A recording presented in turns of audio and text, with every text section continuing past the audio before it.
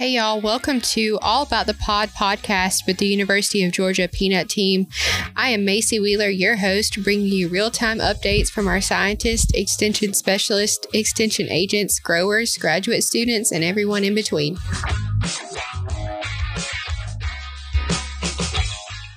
All right, we're back again for episode 34 of All About the Pod, and today we're going to try to share a little bit about what's going on this week. Boy, this has really changed as far as the weather goes.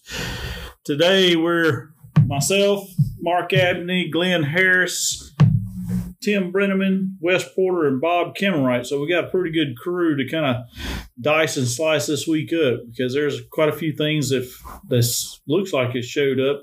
And I would think one of the biggest ones would be tomato spotted wilt virus. It just kind of showed up with a vengeance, or it looks like it has. And I think that's just because we've turned from having cool, wet weather where the peanuts are just, everything was kind of looking pretty lush, and now we're got hot and dry, and things have kind of drawn back up a little bit in some of it. It looks pretty rough. So with that, I'm going to open it up. Guys, what do y'all think? We're about halfway now. I know we got peanuts that are 95 days old, and I would say I saw a picture of 95-day-old peanuts that were loaded. So that's a good sign.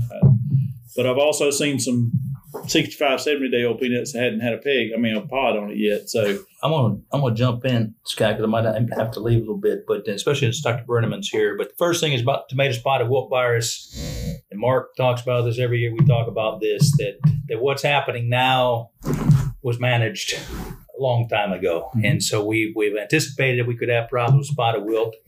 I was in Attapulgis, southwest corner of the state, earlier this week, and it was just where I was. It was just tremendous. So right now for spotted wilt, we could go back and forth on why it might be bad. We could talk about why it might get worse.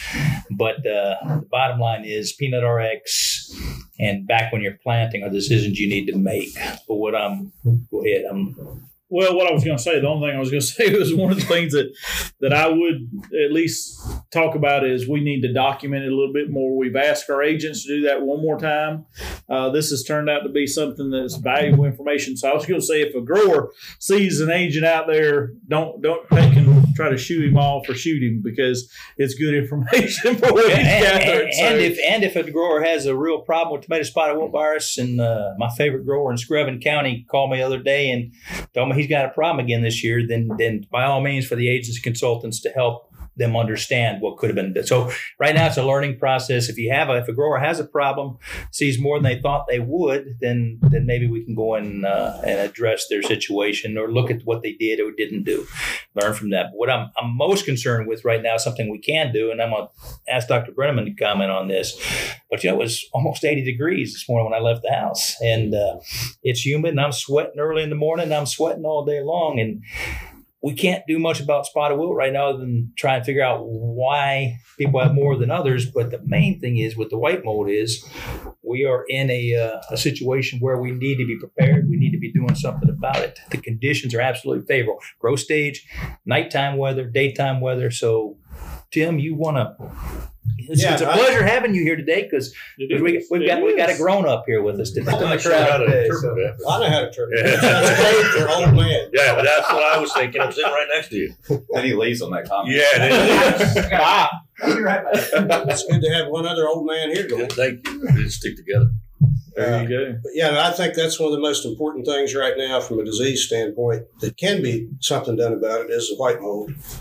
If you look at mid-May planted peanuts, we're right there at 60, 70 days. That's, if it hadn't been treated, fields hadn't been treated yet for white mold, they certainly need to be. The temperatures, these afternoon showers, or on irrigated peanuts, either one, it is absolute prime time for white mold to be started. And that's when we want to be ahead of the game and get it headed off before it gets going. Right. The other thing that can be managed right now to some degree also is nematodes. And we've had real good, got good data, good success with Propulse going out mid-season. And so now is the time, the later we go from this point, the less good it's going to do you. So if you're going to manage nematodes with something like Propulse mid-season, now's the time to do it. And we've seen good benefit with that for white mold and also leaf spot. So you get multiple benefits there, not just the nematode. So if you're going to use Propulse, that's what I've heard a lot of questions around that. If you're going to use Propulse, you're really substituting that into a fungicide program, or more or less, and you're getting the nematode. That's what you're after, but you're not missing out on your fungicide program. Is that correct? Yeah, Propulse. One of the components is fluopyram, which we use in for nematodes and aspergillus. It's a good broad spectrum fungicide, very, very good on leaf spot, and pretty darn good on white mold. So you get at least 3 benefits in there when you add that in with the nematode control factor. Of course, getting it down to the ground for nematodes is important. If you can water it in or get it out ahead of a rain, we'll put it out early morning as a night spray is actually one of the best ways to do it. Maximize the benefit down in the soil on the pegs and pods. Now, what about, with 12 wild, we talk about rhizole tiny and limb rot, but we tend not to talk about that in a general purpose lately or as of late for other varieties. It's still a problem, or can be, if we got a lush, deep canopy, especially on 12 wilds, right? Yeah, there's a couple other older varieties that used to have that susceptibility. And it's weird because 12Y is so strong on white mold, and there's some similarities in how white mold and rhizoctonia infect, but it has clearly got a weakness for limb rot, and I think part of it is the excess lush growth. Most of our white mold materials have pretty good activity on limb rot. It's just, again, a hard target because it's all through the canopy and down at the soil line. So, yeah, now, and it is starting now too. We've had some rhizole samples come in already. Okay. And as we get into the season, they're talking about storms potentially coming. They mentioned one this morning I saw on the Weather Channel that could be coming into the Gulf potentially. In those situations, we're 60, 70, 75 days. When we've got a storm like that coming and we're going to drop a lot of rain, do we tighten our spray intervals up or change fungicides around? Or what's some of the recommendations in those situations when you might not be able to get into the field if something come through? The first thing would be to get out ahead of it and spray. And particularly for white mold and limb rot, having that rain coming in behind it's actually a good thing in getting your fungicide moved down, but you have to have a fungicide program there to start with. For leaf spot, that's where your systemics might play in. If you're concerned about leaf spot, your systemics, if you can get them on there and give them time to get into the plant, they'll weather that storm better than a straight protectant like chlorothalonil, which can be washed off with enough rain. Okay. All right. Some of the other issues cropping up, Mark, I saw a lot of moths flying around. I saw some holy peanuts. You know how growers respond. What are you seeing out there? Anything to worry about yet? I'm not worried about anything. People get tired of hearing me say the word scout, but that's really all you got to do is scout. And then when you have a problem, we treat it. It's not like with diseases where you got to be in front of it, right? If you get behind disease, you're out of luck. If we don't have to be preventative with insects. And so the way to know if you've got them is to scout for them. There's a few things going on. We're always going to see caterpillar numbers start to pick up this time of year. That's common. There's still lesser cornstalk borers out there. Scout for them. If you got them, spray them. If you don't have them, don't spray them. Trying to think there. I had a question, a white mold type question. I sprayed Elatus and Mirabis not last week because we were at April's the week before, right? So this will be 2 weeks since. So I don't normally extend my spray interval because I use a premium program. I stay on a 14-day schedule because I'm doing research, right? And you get your chemical free. Some of it. Some of it. I don't get as much free as some other people, I don't think. Maybe I don't ask the right people, but at any rate, I did get that for free. Thanks, Wilson Fairclough. So when should I be out there? When's my next spray? When should it be? Should I spray today, which would be 2 weeks, or can I wait till next week? I got other stuff to do today, but if you tell me I should be spraying for white mold, I guess I'll do that. I don't know. What's your rotation? It's It was peanuts. I mean, cotton last year. 2 years ago. I mean, it's probably, 2 years of cotton. Probably 2 years of cotton between. I mean, it's a research plot, so it's whatever they planted, but it's cotton last year. So if I had peanuts after peanuts, I'd be spraying this week. Well, yeah, what I'm saying is, a 3 or 4 year rotation, you could probably get by. What I'm saying is there are no 3 or 4 year rotations that I'm aware of left on this campus. There might be one somewhere, but not anywhere I do peanut work. 2 years is about as good as we can do, and a lot of times it's one. Yeah, most of ours, like at Ponder, that's every it's every third year for peanuts. Right, Ponder and Gibbs we do good, but most of my stuff's at Lang, and I'm very often in the same spot. Sometimes it's the same spot I was 2 years before.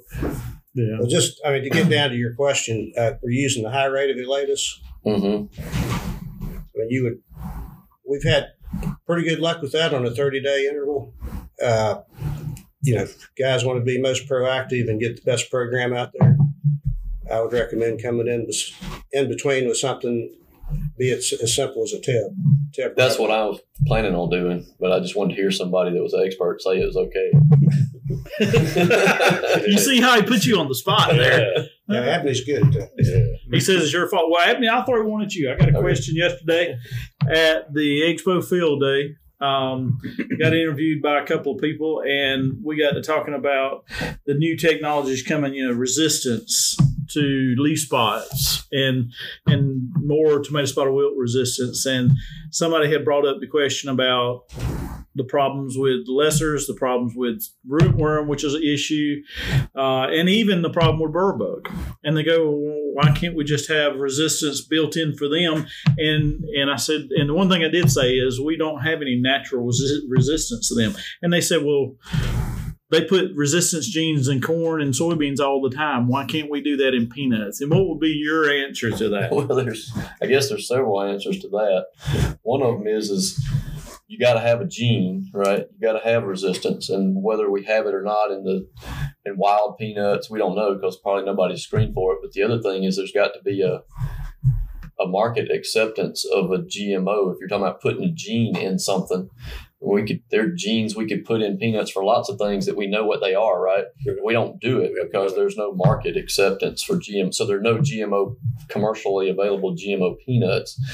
So I think that there would have to be an existential threat to the peanut industry and some sort of food security issue in the U.S. before we're going to go down that road, right? Because right now we can grow enough peanuts to meet the demand, and so I don't care, but somebody doesn't want GMO peanuts, and so we're not going to get GMO peanuts. Now, from the standpoint of conventional breeding, could we find host plant resistance to any one of the insects that you just named? Quite possibly. But if we think about it from a practical sense, it's going to come with a tremendous amount of effort, right? The breeding effort to get that would be tremendous. And so what's the motivation for that? What are we breeding for mostly? We're breeding for yield mostly, right? And quality, yep. And then when we do breed something that really works awesome, that's resistant to something, it's like not just resistant, like immune to it, Dr. Brenneman. Do growers plant it? No, because it yields 200 pounds less than Georgia 06G.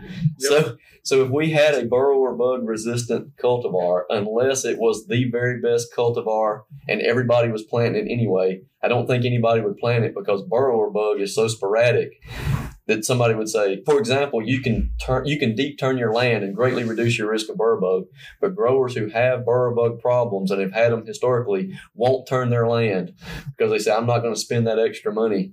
So it's not as big a problem for them as they may make you think it is, right? Burr bug's a big deal. But unless burrow bug problem happened really consistently over a lot of acres, nobody's going to take the yield loss every year because they might have burrow bug 1 year out of 10 or whatever. And it's the same thing for any other insect that you think of. Whatever it is, either has to be such a problem like spotted wilt was that there's no option. We either got to plant this or we're not going to grow peanuts, or it has to be the best variety cultivar we have, or it has to compete equally with it, or else they're going to plant the other one. At least that's what I've seen. Well, I think the nematode-resistant lines would be a perfect example, right? I mean, you're essentially immune to the pest. Yes. But there's been a little bit of a yield drag there, and so the acceptance has been slow. Yeah. TIP and VHG may conquer that. Yeah, we hope it does. So anyway. And just to follow up on that, there are peanut lines on this campus in freezers that have good insect resistance, but they're GMO. And just like Mark said, the industry as a whole, peanut industry, made a decision years ago we were not going to go that route. Other crops did. But for a variety of reasons, the industry said, no, we're not going to go that route. So the technology is there. It's in place. There's peanut lines that have GMO resistance. Mm-hmm. But as an industry, we've said, no, we're not going to adopt them. And that is, we're one of the last crops, right? Row crops, I would think, that is non-GMO. And the other question to that was, they were like, okay, well, so y'all can get stuff out of wild species, so we can have this thing fixed in 3 to 5 years. It's like, no, we're looking at a decade or better. Sounds like a David Bertioli guest. Or that's exactly right. Maybe we need to bring them on where we can talk with them. But it's just kind of interesting because there was a lot of talk about, because people are going around seeing the corn and seeing other things, and they're talking about this genes and that. Yeah. And then we get the peanut and go, well, why can't we just solve this? Well, they're great questions. And for caterpillars, it would, like you said, they're probably BT genes, right? So they could probably, the caterpillars, most of the foliage feeding caterpillars don't matter as much as we think they do, right, from an economic standpoint, but it would probably take lesser cornstalk more off the table. It's highly susceptible to BT. Yeah. And so if you had a BT peanut, we probably would not talk about LCB anymore. I've even gotten asked why I don't have a Roundup Ready peanut. Yeah. That make Roscoe's job easier. Well, it might, but then again, it'd make cotton folks mad as hell at us because we can't get them out of the field now. So as a volunteer, I'd hate to know. I hate to know. That's another good reason for that one. So that was one. Can't have them all Roundup. That's right. So Wes, we're definitely going from rainy and moderate temperatures to hot here.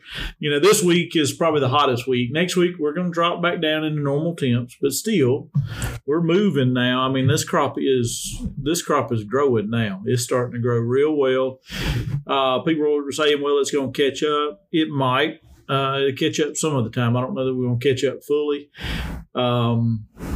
But where are we at as far as, or at least talk about trying to keep up irrigating wise versus sunny days that are 95 plus? What does that mean as far as, the amount of water that's lost versus what we can put out? Yes. What's funny about that? I've checked the weather stations, the historical data now 4 or 5 days in a row, checking ET and temperatures. And our temperatures, while overall they've been warmer this week and we've been predicted to be warmer, believe it or not, we had higher evapotranspiration rates from June the 24th until about July 2nd. So I don't know if it's, we've got a smoke cover right now that's causing that. That's hypothetical. I'm not even good on that. But hypothetical. Yeah, maybe our wind's a little bit lower now than what it was then. Our humidities have been dropping every day by about midday down into the 60 to 50. Even sometimes you look later in the afternoon, we're 40% humidity. So which led me to believe that we would have had higher ET or evapotranspiration rates this past week than we've had. But I checked 5 minutes ago to make sure all the way up until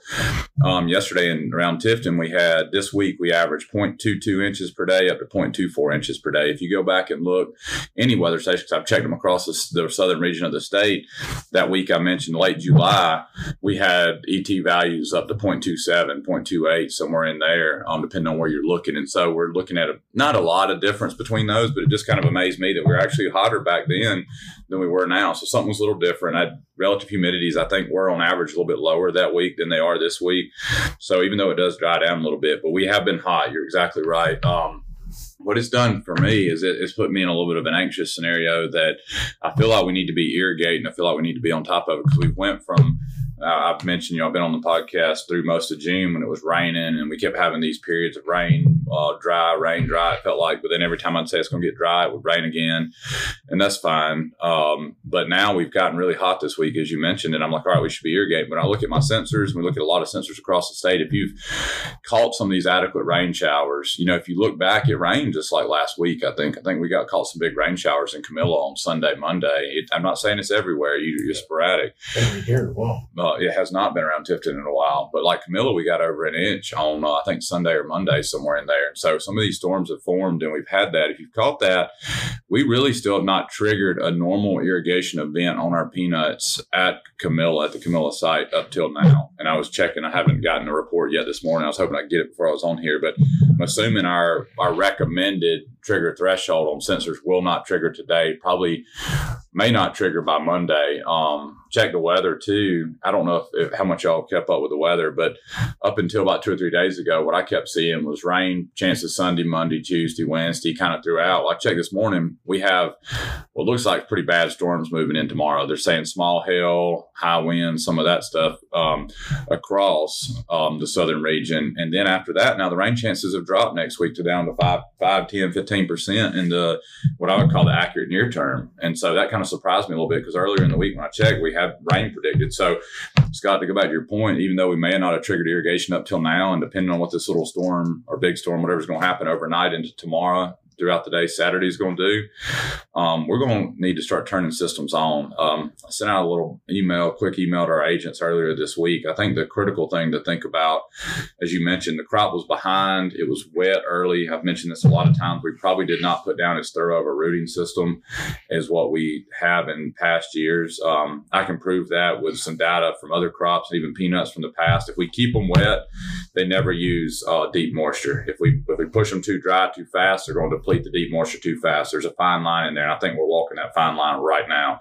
And so you need to stay on top of it. Don't irrigate too early, because we've seen yield reductions on peanuts if we keep them too wet. But on the flip side of that, if you don't catch any of this rain coming through on Saturday or tomorrow, I don't know when y'all hear this, but Saturday, you probably need to consider starting to turn your systems on and keep track of next week. So I think we're going to be drying that profile out. And if I were you, I would, if you don't have sensors out in that field, you need to go out in that field. Mark said scout. I say the same thing. When you're out there scouting, check some of your rooting depths. Maybe take a soil probe out there and just look and see what your moisture profile looks like in the soil. Look and see what your rooting depth looks like on these peanuts. See if you feel like it's as deep as what it normally would be, or feel like you think it's shallower. What's going to happen if it is a shallower, more dense, shallow rooting depth? We're going to dry that shallow profile really fast, more rapidly than normal. And with these hotter temperatures, high sunshine, higher solar radiation, that top 3 or 4 inches will dry out really quickly. And so we need to stay on top of keeping that replenished, if that's one of the few places where we're withdrawing most of our water with the roots. So again, it's a case-by-case basis. We've had sporadic showers. We've had issues. It depends on when you planted those peanuts, where they're at right now. Depends on if they're behind, if they're on time. Scott said we got a lot of pods on some of our earlier planted peanuts. Definitely don't fall behind on those. But if you're still putting down pegs and it's hot like this, guess what Irrigator Pro used to target is soil temperature, right? We need that soil temperature to stay cooler so we can get those pegs in the ground and let them develop. A lot of stuff going on right there. So as Mark said, just be active, watch the weather, individual basis at your sites. Don't fall behind. If we do lose that deep moisture right now, we're in late July. It'll hurt us. It'll hurt us. If we lose the deep moisture and we don't get any rainfall, you will not recoup it with irrigation. And you can argue with me all you want, but you will not recoup moisture deeper than 12 Well, that's inches. why I use irrigation as an example sometimes, because an old grower friend of mine used to say, and he was notorious, he'd water 2 inches and then get 2 inches of rain right behind it. And he said it never fails, except for the fact I'm going to keep doing it, because if I don't do it, it's not going to rain. And that's what I was telling a lot of people. We had all kind of conversations yesterday. And one of them was, well, we're getting 50, 60% chance of rain, so I'm not going to irrigate. And that's the wrong attitude to have. We don't wait on irrigation. I mean, we don't wait on rain to trigger or not trigger an irrigation. We need to go, because if it's dry now and we start to stress, we got to irrigate now. Man, any of y'all, I taught a special topics class this summer focused on irrigation to some of our graduates here at Tifton campus, and went through some of my data with them earlier this week. And I said, you want to see how many times I've screwed up? I go through showing them the irrigation timing data, and it'll show an irrigation event, and either that same day or the next day, there'll be like a 2-inch rainfall or an inch rainfall. And it's like somebody from the outside says, well, why in the world did you irrigate if it's rained that much? 50% chance to me don't mean jack, right? Not for Georgia this time of year. That's exactly right. So I'm not going, if I'm a farmer and I'm sitting there saying, my peanuts have hit stress, am I going to wait on this 50% chance, or am I going to put some moisture on them? I'm going to put some moisture on them, because I think the penalty for missing that rainfall and missing that irrigation is going to deplete me and put me further behind. I know I caution everybody against overwatering cotton and peanuts, but this is a different scenario having a rainfall after an irrigation event when they needed the trigger versus just keeping them saturated the entire year. That's two different things. So if we're confusing those things, we need to talk a little bit deeper. Those are not the same thing. And so that happens to me every year. And the other thing you have to consider when you think about triggering is when you're approaching that trigger point, how long it actually takes your system to get around and apply it. I talked to a grower yesterday. A lot of them will tell you, he said, we realized, he was talking about cotton in this case. We got some sensors on his farm. He said, we realized in the past we were triggering at this level, but before our system got back around to where it started, he said, we could see visible stress in that part of the field because it took that system so long to get around, meaning that he should have been a little bit more preemptive on when he started that system. And he says, I've realized that over time. So the question I get all the time too from general public, as Mark was talking about earlier with GMOs, is why don't you just irrigate at night? It's cooler, we probably have some dew falling, it's going to be more effective, efficient, etc. Guess what? We have probably less than 15 or 20% of our systems across the state that can make a full application to a field in 8 hours. We cannot just irrigate at night because our systems are large, capacity is not high enough. It's usually going to take 24 to 36 hours on average for most of our systems to apply an application to the entire field. And that's usually a half inch probably. We're lucky if we're up at 3/4 or above. So that's another thing we got to consider. How long is it going to take you? A day and a half? And I've talked to some guys, it takes 3 days.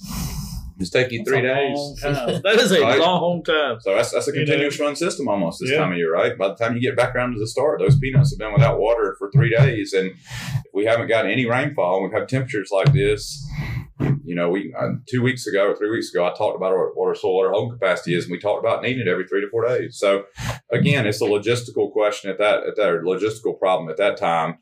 How long does the system take? When am I going to hit stress on the average part of my field? What am I willing to accept on stress on the back half? What am I willing to gamble for these random chances of rain? I don't know, all y'all sitting around the table, if you checked the weather last night and the night before, but we had a chance of rain around 10 to midnight both nights, right? Those storms formed in North Georgia. But guess what happened? We got nothing here. Somebody told me in Abbeville yesterday they got a little bit. It was almost none. I think that's where it finally dissipated. Mm-hmm. Apparently it was nasty in Athens last night. Email we all got said there's power out part of campus, but we got zero out of it. So you can't bank on that stuff, even though it's sitting there telling you it's coming. And then every time it gets near Tifton to me, it just goes. It splits around and it circles back. When you're talking about Athens versus Tifton, we've had 3 good rains right here in Tifton. But I haven't had a drop at my house, which is 6-7 miles away. Which is crazy. Well, that's exactly right. Which is crazy. So, Glenn, I don't want to leave you out. I can't remember last week if we talked a little bit about pH. And again, you go, well, hell, we're talking about pH. Yes, this time of year you're talking about. Yeah. Well, the reason I bring that up is I've got 2 calls this week and gone out and looked at them and then looked at reports and it's all pH. Yep. So we've not met what we needed to change pH. Yep. Or something slipped through. Are you seeing that or hearing that? I get a lot of call. In fact, I got one on cotton yesterday. Because things happen. New ground's one, and if you don't put enough on new ground, you're going to come up short. The farmer took on new land that he hadn't managed before or whatever. Things and then it's rarely the whole field. With spots, and if you're not grid sampling, you can miss some big spots. So there's a lot of reasons why it can happen. I think it's always an interesting question. Most people totally assume you get to this year, there's nothing you can do about it. And we're getting a little late now. If you'd called me a month ago, no, I probably would say still, if you can get in the field, we can put something out because your pH isn't going to go up till you do anything. You got to bring it up at some point, and you might at least help it a little because pH, the old textbooks say it takes 6 months for the pH to adjust, but there's enough fines in the line we use now that it'll start coming up even with 30 days. It's not going to come up all the way, but it's going to start coming up. It'll help you out. Yeah, it'll help you a little bit. I mean, every little bit helps, right? So Yeah, it's a frustrating thing. The other thing too is if you use the I haven't had a lot of calls this year. Compared to the last 3 or 4, it was starting to be a problem, is that if you take your sample when it's wet in the wintertime, you think your pH is fine, and then you come to find out you're not. So, I don't know what my phone's going on. Jeremy Kickler. Sorry, Jeremy, I have to wait. He just wants to be on again. Yeah. You might have a question. I should have answered you. I'll call him back. You could have brought him back. But it on speakerphone, you can hear. Anyway, that's another issue. You think you're fine, and it's that whole issue about the salts got washed, leached out of the soil, and it's a false high pH, and you weren't as good as you think. You didn't lime, and all of a sudden now, boom, you got real low pH. So yeah, all those situations can happen. So and as easy as it is, and like I said, it's little patches. And I told them several times, I told 1 or 2 of them, I said, this is a perfect scenario where you can take a 4-wheeler and mark those spots with a little GPS if you had it or anything, just to make sure you go back and sample those by themselves after you get the crop off this year and make sure you fix it. And we still got old pecan groves. That can be it. So that's causing some problems in places. And we always hear about those. Now, this is, I think, Mark, I sent you a video the other day of the deer. Yes, good job. So we've got, each year we hear a lot about deer, and usually it's on cotton. That's where we see most of the devastation.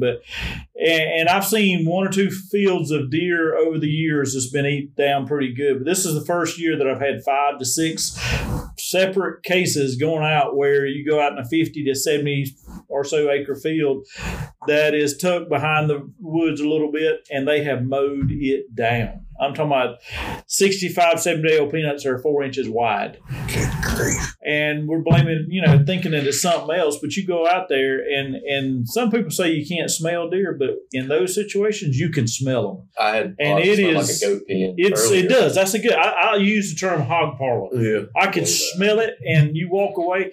But I mean, what I'm getting at is we're getting to see more and more issues with this, especially in places where you got hunting clubs that will not shoot does. And impressive enough, somebody said, well, that must be, you must have 4, 5, 10, 15 deer out there. No, you've got 50 to 100 or more deer in a field at one time.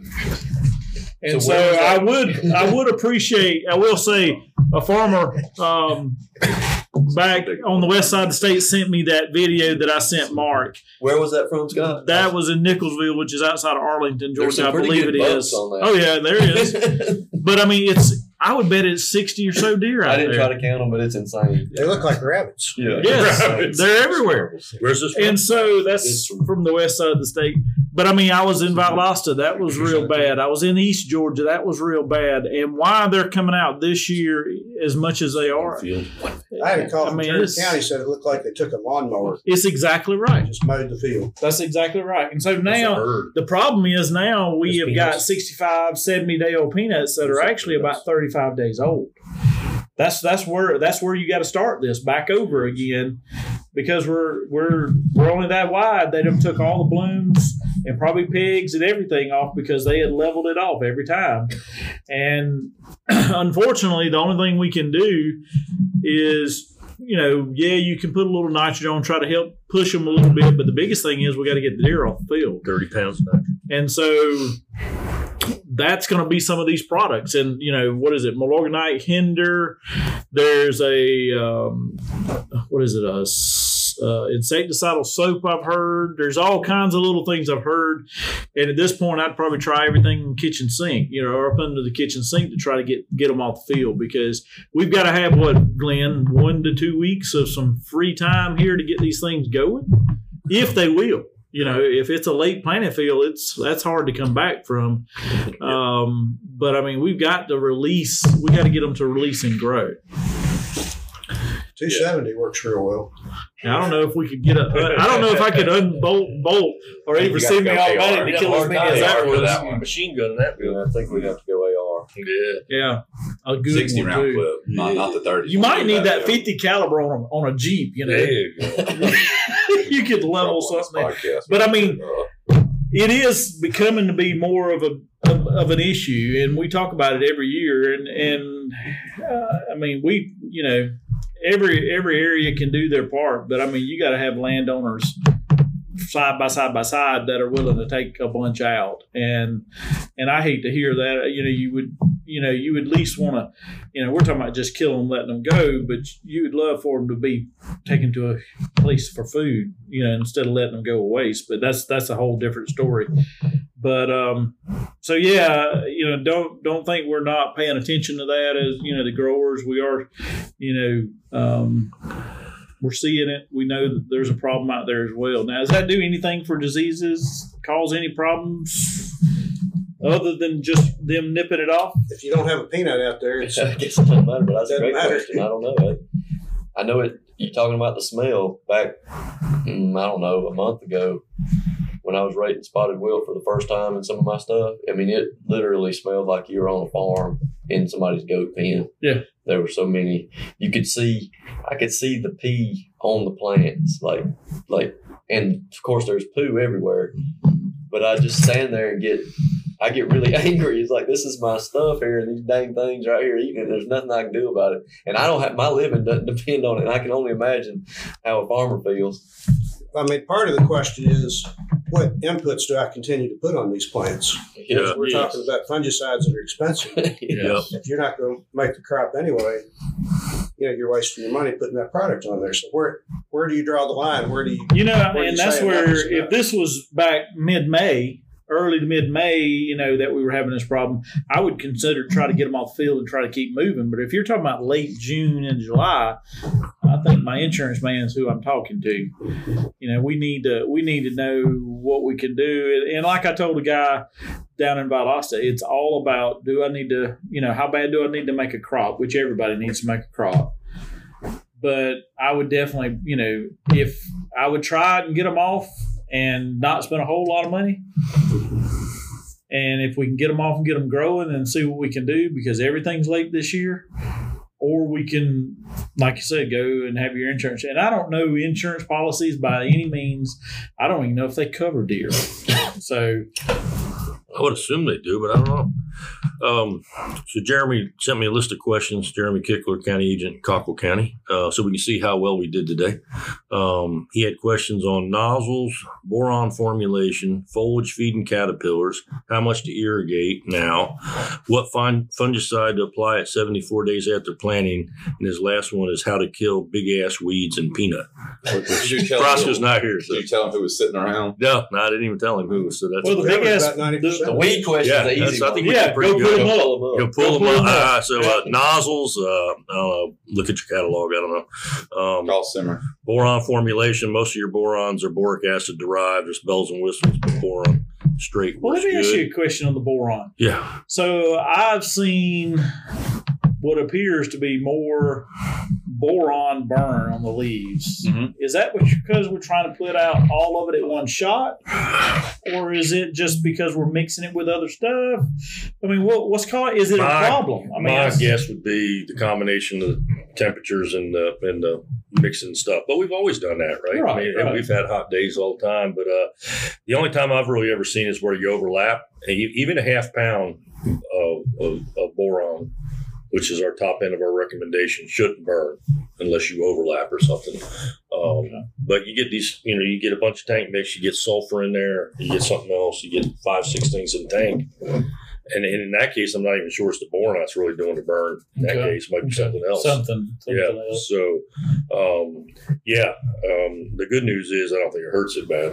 Okay. But do you get the utilization of the boron in those situations? I mean, as long as you don't fry the leaves off and they fall off, you're probably still okay. You get absorption. Okay. Yeah, you're probably all right. Again, it's the question is, how bad is it, and if it's really going to hurt it or not. Right. So what was the other question? I didn't mean to on that one. I think we hit most of them. What fungicide to spray 74 days after planting? Now, not 75, 74. Yes. There's an odd number. Well, we got quite a list you could use there. I mean, I would be using something with some white mold activity. Yep. So that straight Bravo can be part of the mix, but you need something other than straight Bravo, be it adding Teb to it, or you got Elatus, Excalia, Lucentum. It was a whole range that could fall in that category. So, Dr. Brenneman, you bring up a good point about fungicides, or just the topic again. We are late. This crop is late. The blooming is late. We are likely to catch up a little bit. We already have been saying even a 140-day-old crop, as over the last several years with leaf spot and all that, we need to probably add that 7th or 8th spray after, or that one spray after 120 now. But if we're now going to be 150, maturing some of this crop out, where do we go as far, and how do we approach that? I mean, a lot of people would say, I'll just keep putting Bravo Tab on it, but is that the way we need to go?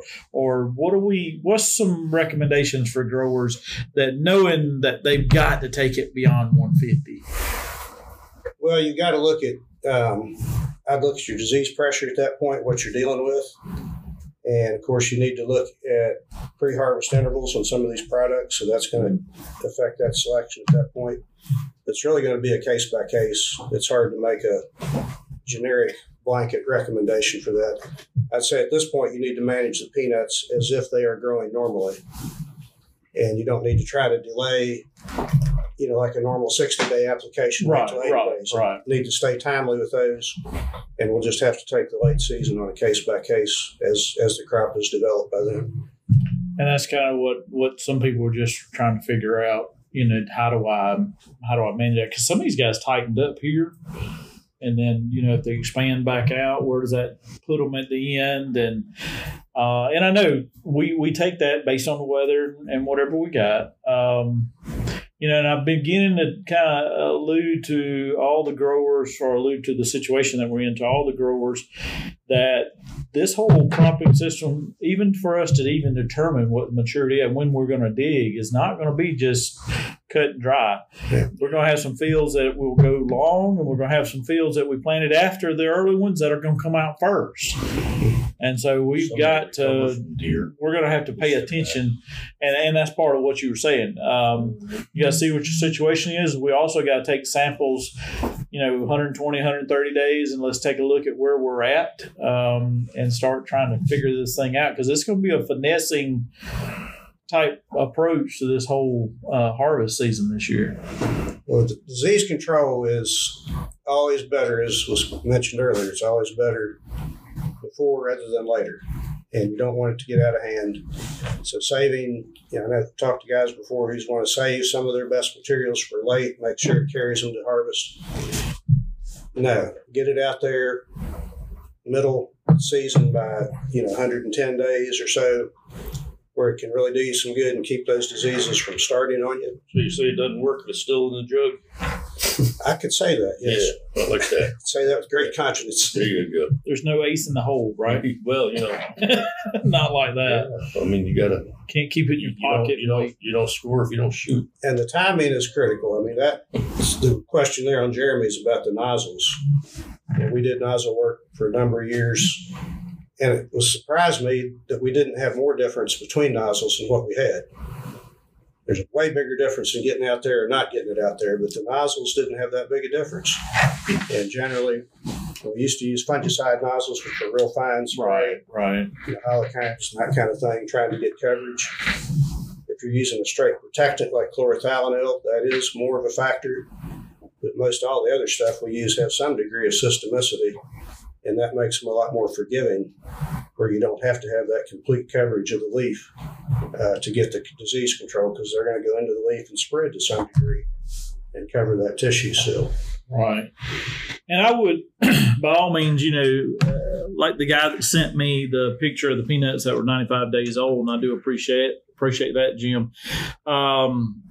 I think all growers, if you got consultants and all, we should be pulling some samples up every once in a while, especially scouting. If we're scouting, we should be pulling some samples up.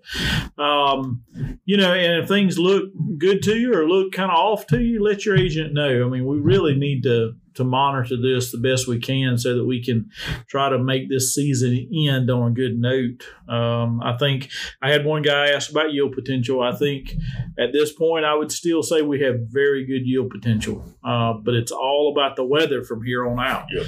I could, I'd never tell you that you're going to make 3 tons, even though you got a potential to. I can't tell you you're going to make that because, heck, we could get in a drought. We could get anything between now and then. Bad weather, too much rain, whatever. But I think if we have the heat, we have timely rainfall or irrigation, and if September and October will be warm, I think we're still in good shape. We are going to have a bottleneck at the mine points later, and we'll talk about that as we go forward because we planted more in a 7-day window this year than we probably ever have planted, or at least in a long time. So, and that was around May the 15th to May 25th. So, large percentage of things late. So just keep that in mind. Know that we're out and about taking a look around. If you've got things out there that you need us to look at, again, get a hold of your agents, or let us know, because we want to be a part of trying to help you manage issues and continue to do so. So any other questions, comments, things that we're missing? Again, thank you for being with us on episode 34. I hope I said that earlier. You did. 34. 34. It's hard to count that high. Yeah, run out of toes and fingers. Yeah, Take your shoes off. I'm sitting here. But no, we appreciate it, and we'll see you again this time next week. Thank you.